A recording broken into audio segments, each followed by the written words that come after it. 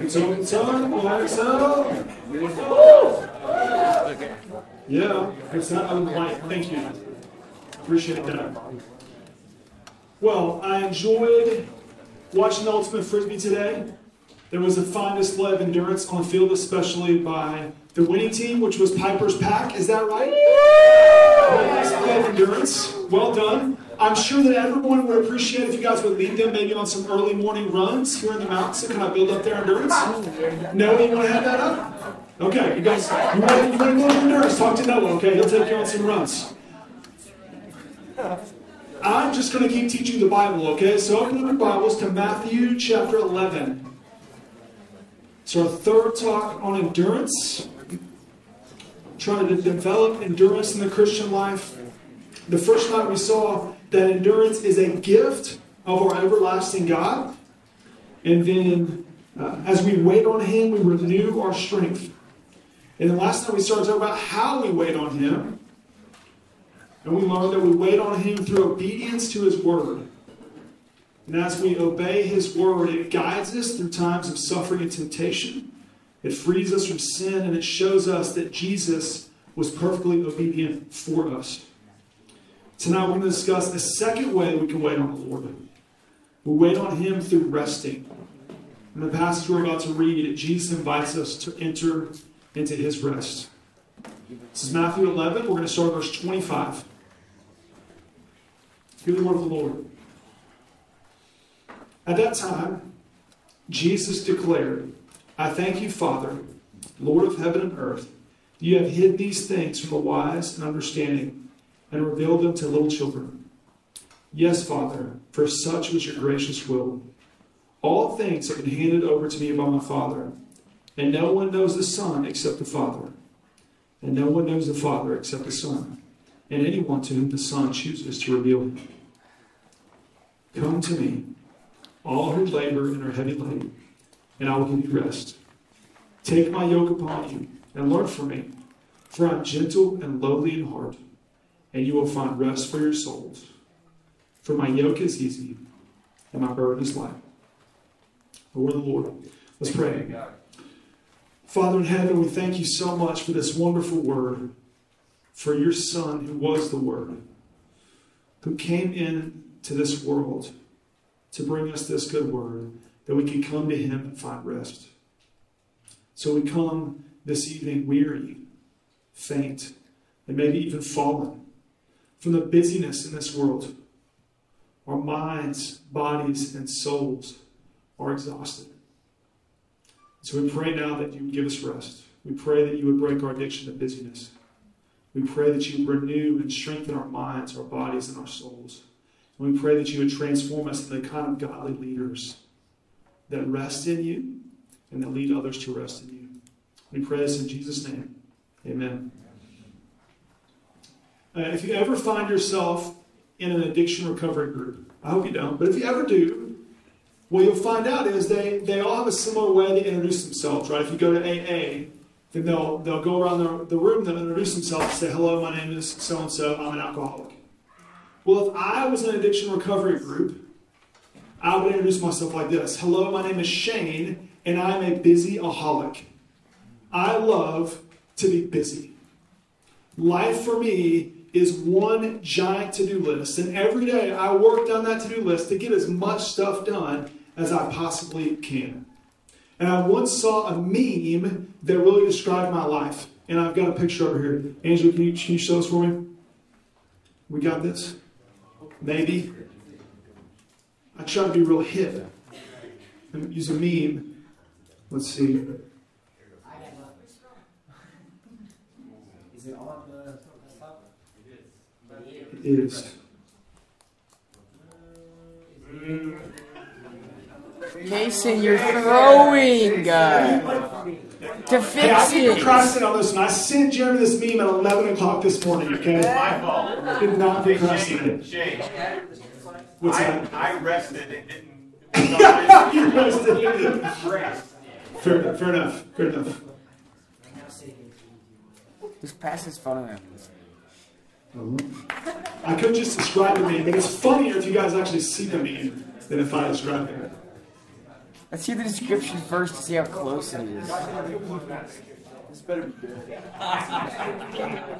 There it is. So this is Cruella de Vil from 101 Dalmatians. And the caption says, me trying to excel in my career, maintain a social life, drink enough water, exercise, text everyone back, stay sane, survive, and be happy. That is me in my busy life. Like, that is the way that I approach life.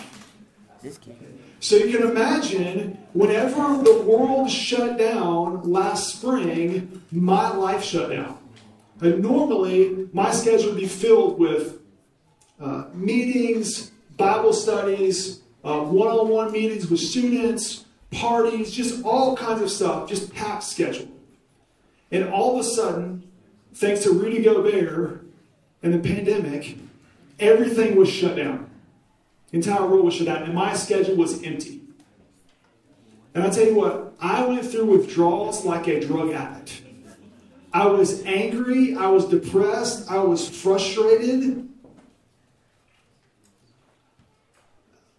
I was disappointed, and it was not pretty.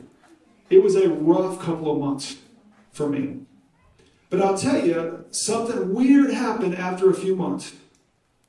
After a few months, all of a sudden, I started sleeping through the night without waking up in the middle of the night. And I started waking up without an alarm clock. And then all of a sudden, my schedule began to get full, but it was filled with important things and not urgent things. I began spending more time with people. And the quality of time I spent with people was better. Now, albeit sometimes it was 6 feet apart and I was wearing a mask, but I feel like I was really spending time with people that mattered and really getting to invest in people. I was getting more leisure time. But at the same time, I was beginning to get some work done. I was beginning to feel more rested and less anxious than I had in years.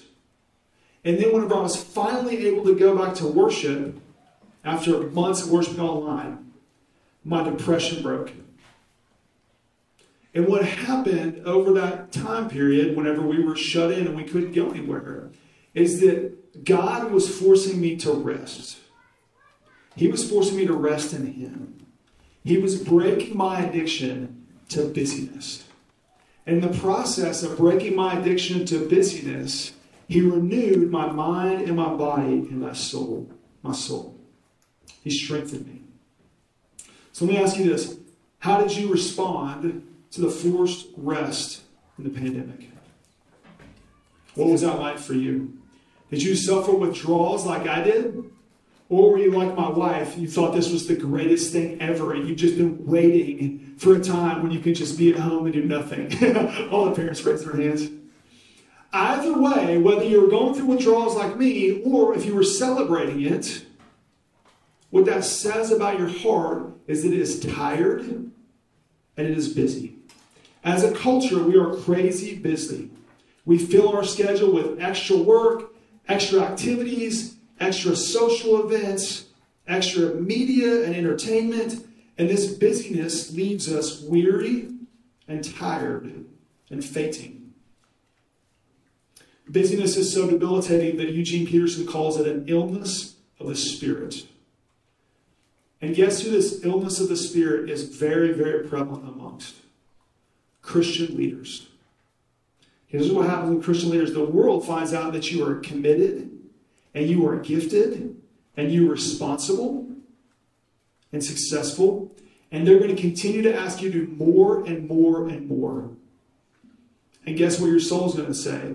Guess what you're going to say? You're going to say yes, yes, yes. And guess what your soul is eventually going to say? Stop!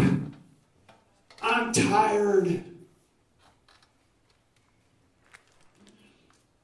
So what I want you to see tonight is that Jesus invites all of us who are crazy busy, who are weary and heavy laden, to come to Him and find rest. I want you to see tonight that resting in Jesus is a gift of the everlasting God.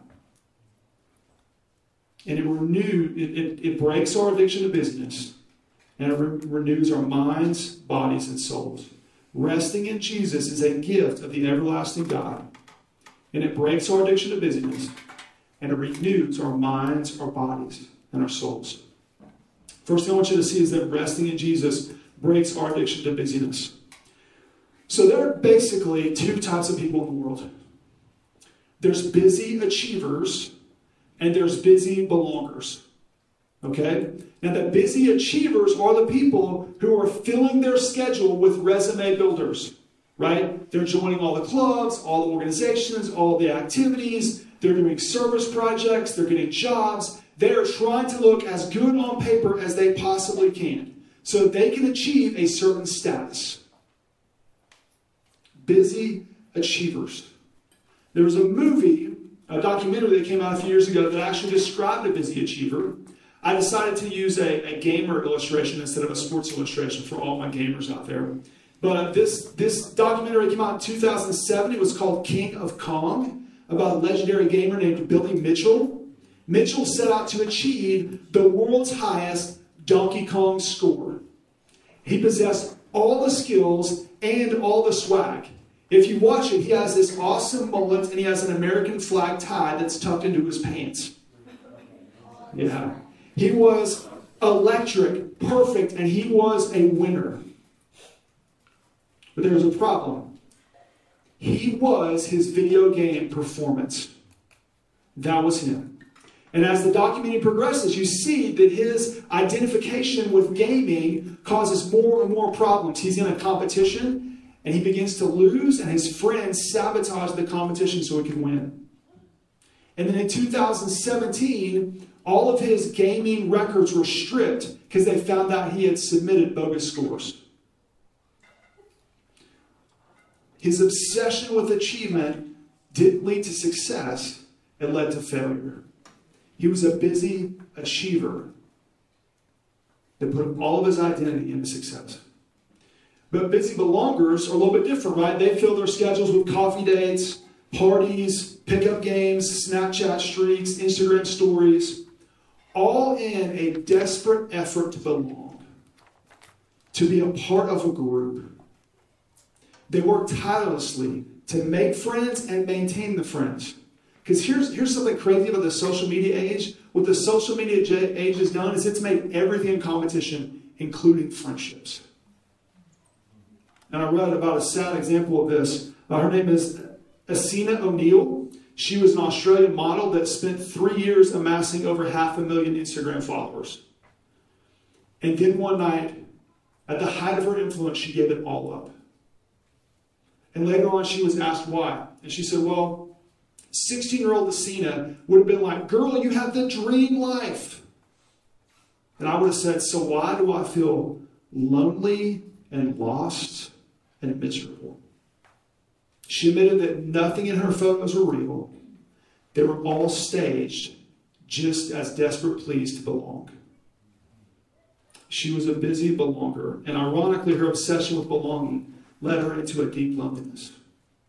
So I ask you, what about you? Are you a busy belonger, or are you a busy achiever? Now, in reality, we probably vacillate between both of those things, depending on our life stage and our circumstance and what's going on. But it's important that you begin to recognize these cycles in your life. And this is what you have to ask yourself. What is driving your busyness? You see, busyness is a performance-based religion.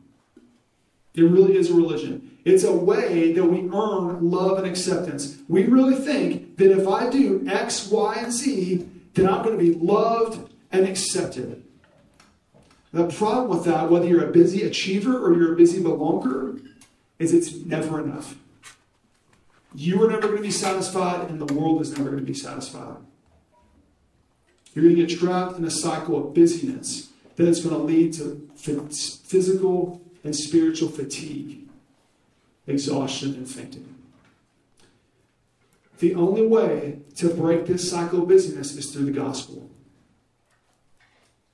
But you gotta have the gospel. You gotta understand the gospel correctly. The gospel is not a set of propositional truths for you to memorize. Because guess what, achievers? If you set it out as a set of propositional truths for you to memorize, although it is good to memorize it and learn it, all you're doing is turning it into another performance-based religion. It's not just a set of truths to be memorized. It's not just a set of morals to live by. It's not just, the gospel is not just something that brings you with other people belongers so you can feel like you belong. The gospel is an announcement about the good news of what God has done through the person and work of Jesus.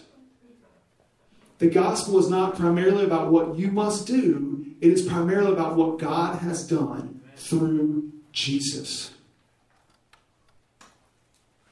Jesus did everything necessary for you to earn God's love and acceptance and approval.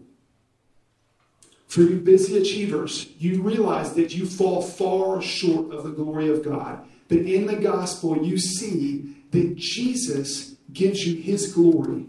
He gives you his righteousness. And because he gives you his glory, then you have the infinite love and acceptance of your Father. It's not something you have to earn. For you busy belongers, Jesus gives you the love and acceptance that brings you in the family of the Trinity. You have the smile of your heavenly Father. You are one with God the Father, Son, and Spirit. And whether you're a busy belonger or a busy achiever, that gives you something that you can rest in. Your salvation is a gift that you didn't earn. It was given to you. At 14, Mary Carr was miserable. So miserable that she tried to hurt herself.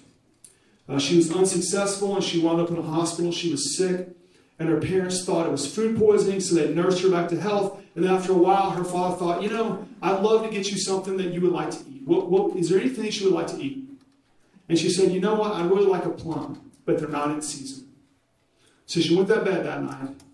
And that morning, whenever she woke up, her dad had brought her a box of plums. He had driven from Texas to Arkansas overnight to get plums for her, and he brought them back to her. And this is what she wrote in her memoir about that morning. She says she remembered it this way: when you sink your teeth into that plum, you make a promise. The skin is still warm from riding in the sun in Daddy's truck, and the nectar runs down your chin and you snap out of it, or are snapped out of it. Never again will you lay a hand on yourself, so long as there are plums to eat and somebody that cares enough about you to go get those plums. That's how you acquire the resolution for survival that the coming years are about to demand. You don't earn it. It's given.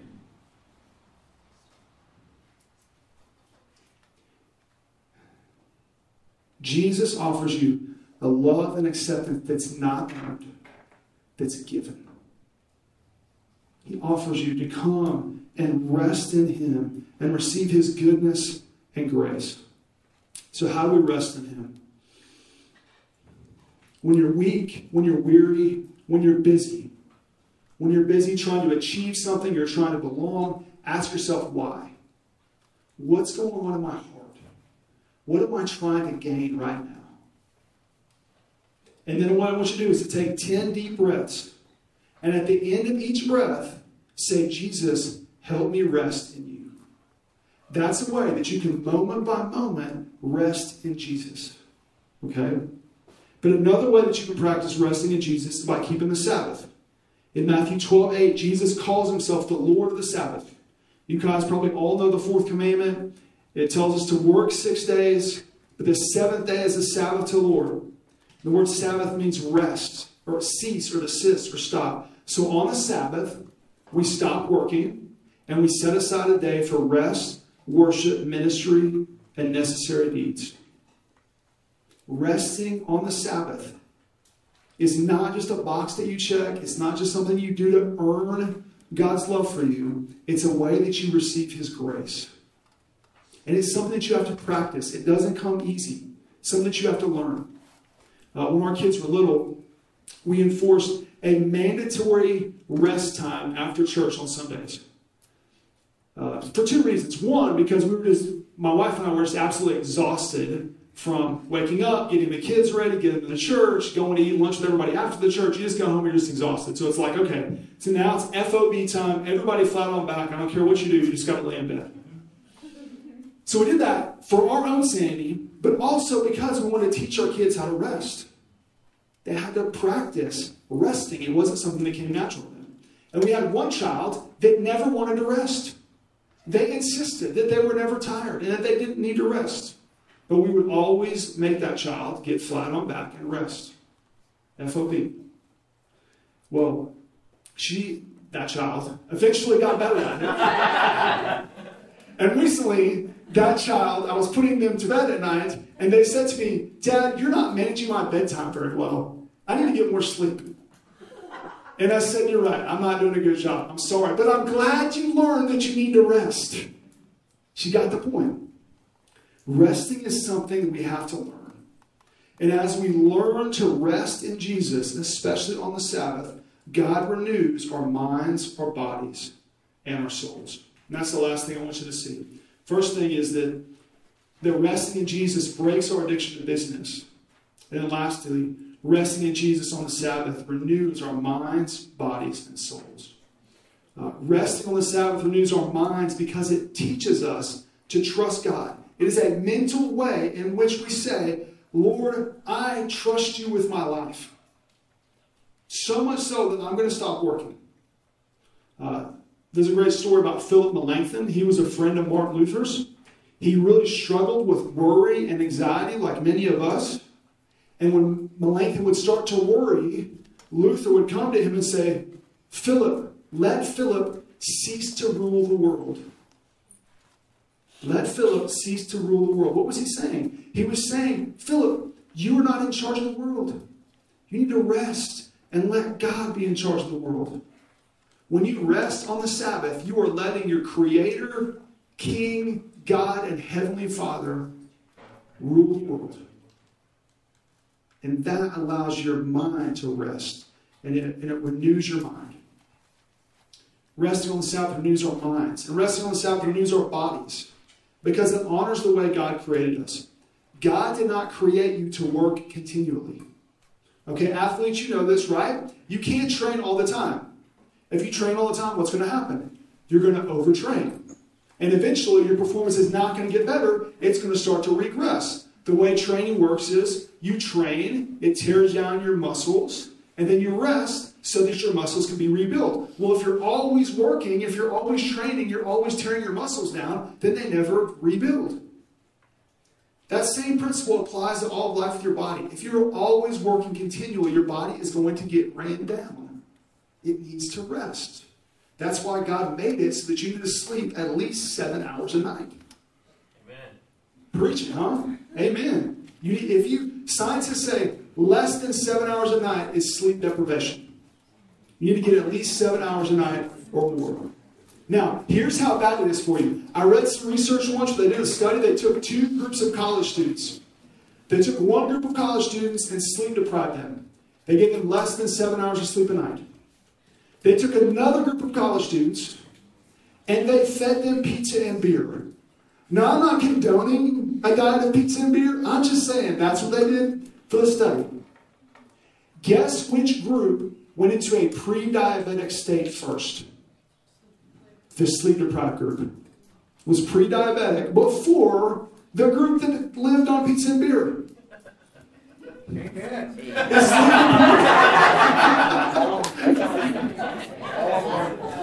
That's how important it is for you to rest. Go to sleep. Turn off your video games. Turn off your phones. Lay down. Go to bed. Okay? Take Sundays as your day off. Don't train. Don't work out. Rest. It would be amazing how hard it is to get college students to not do homework on Sundays.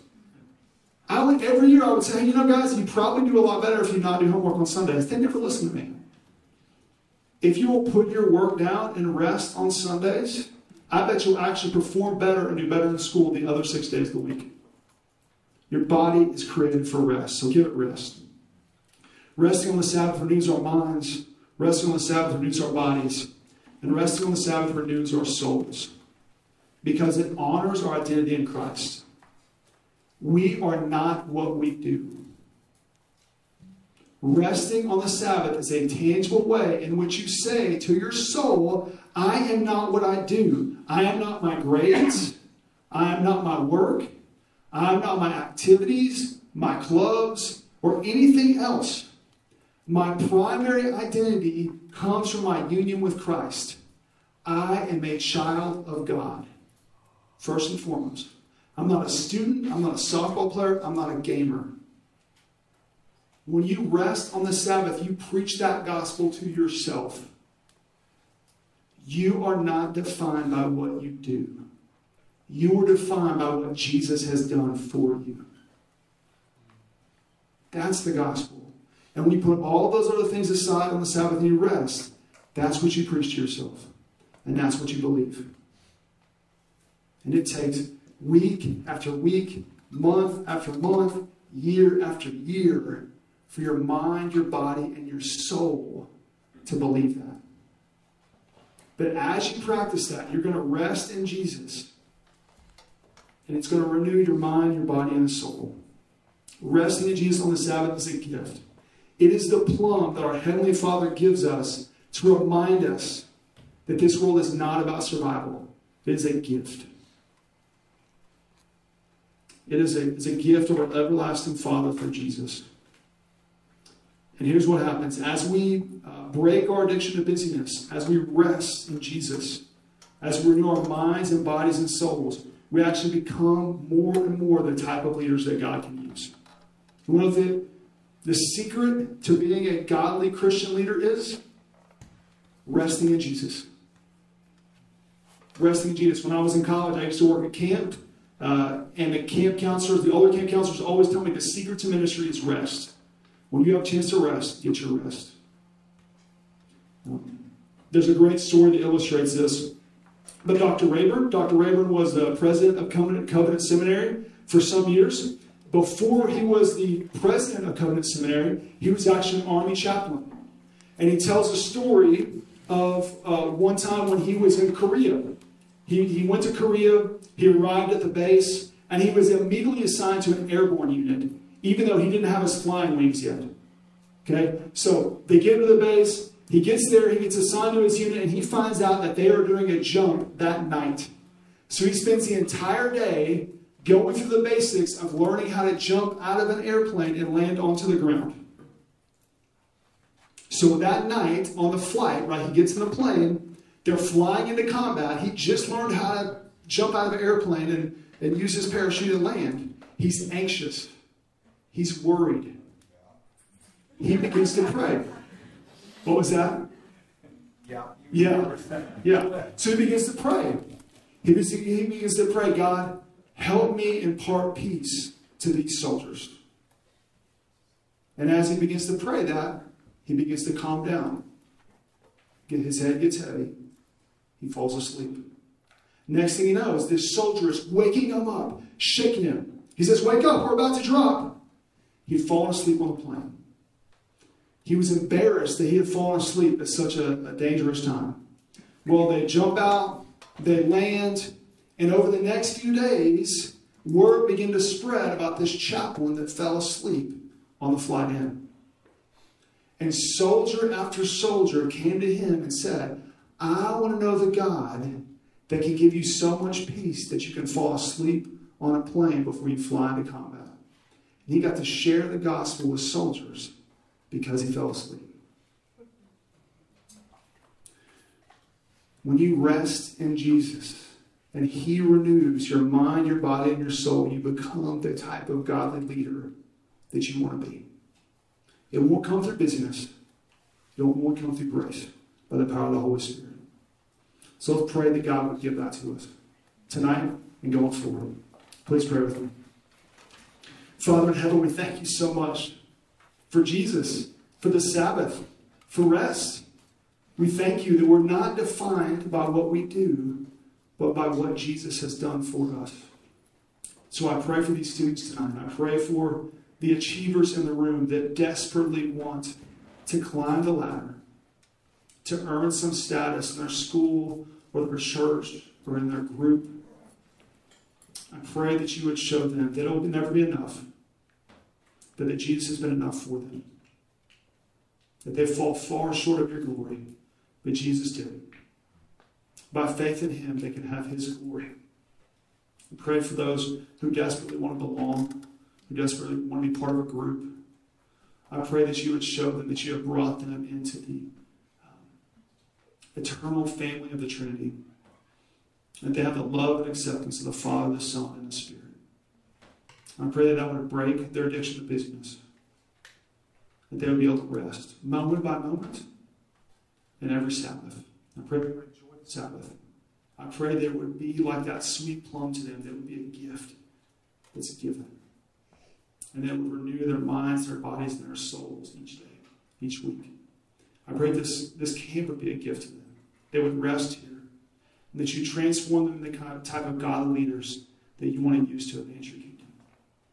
We pray these things in the name of Jesus by the power of the Holy Spirit. Amen.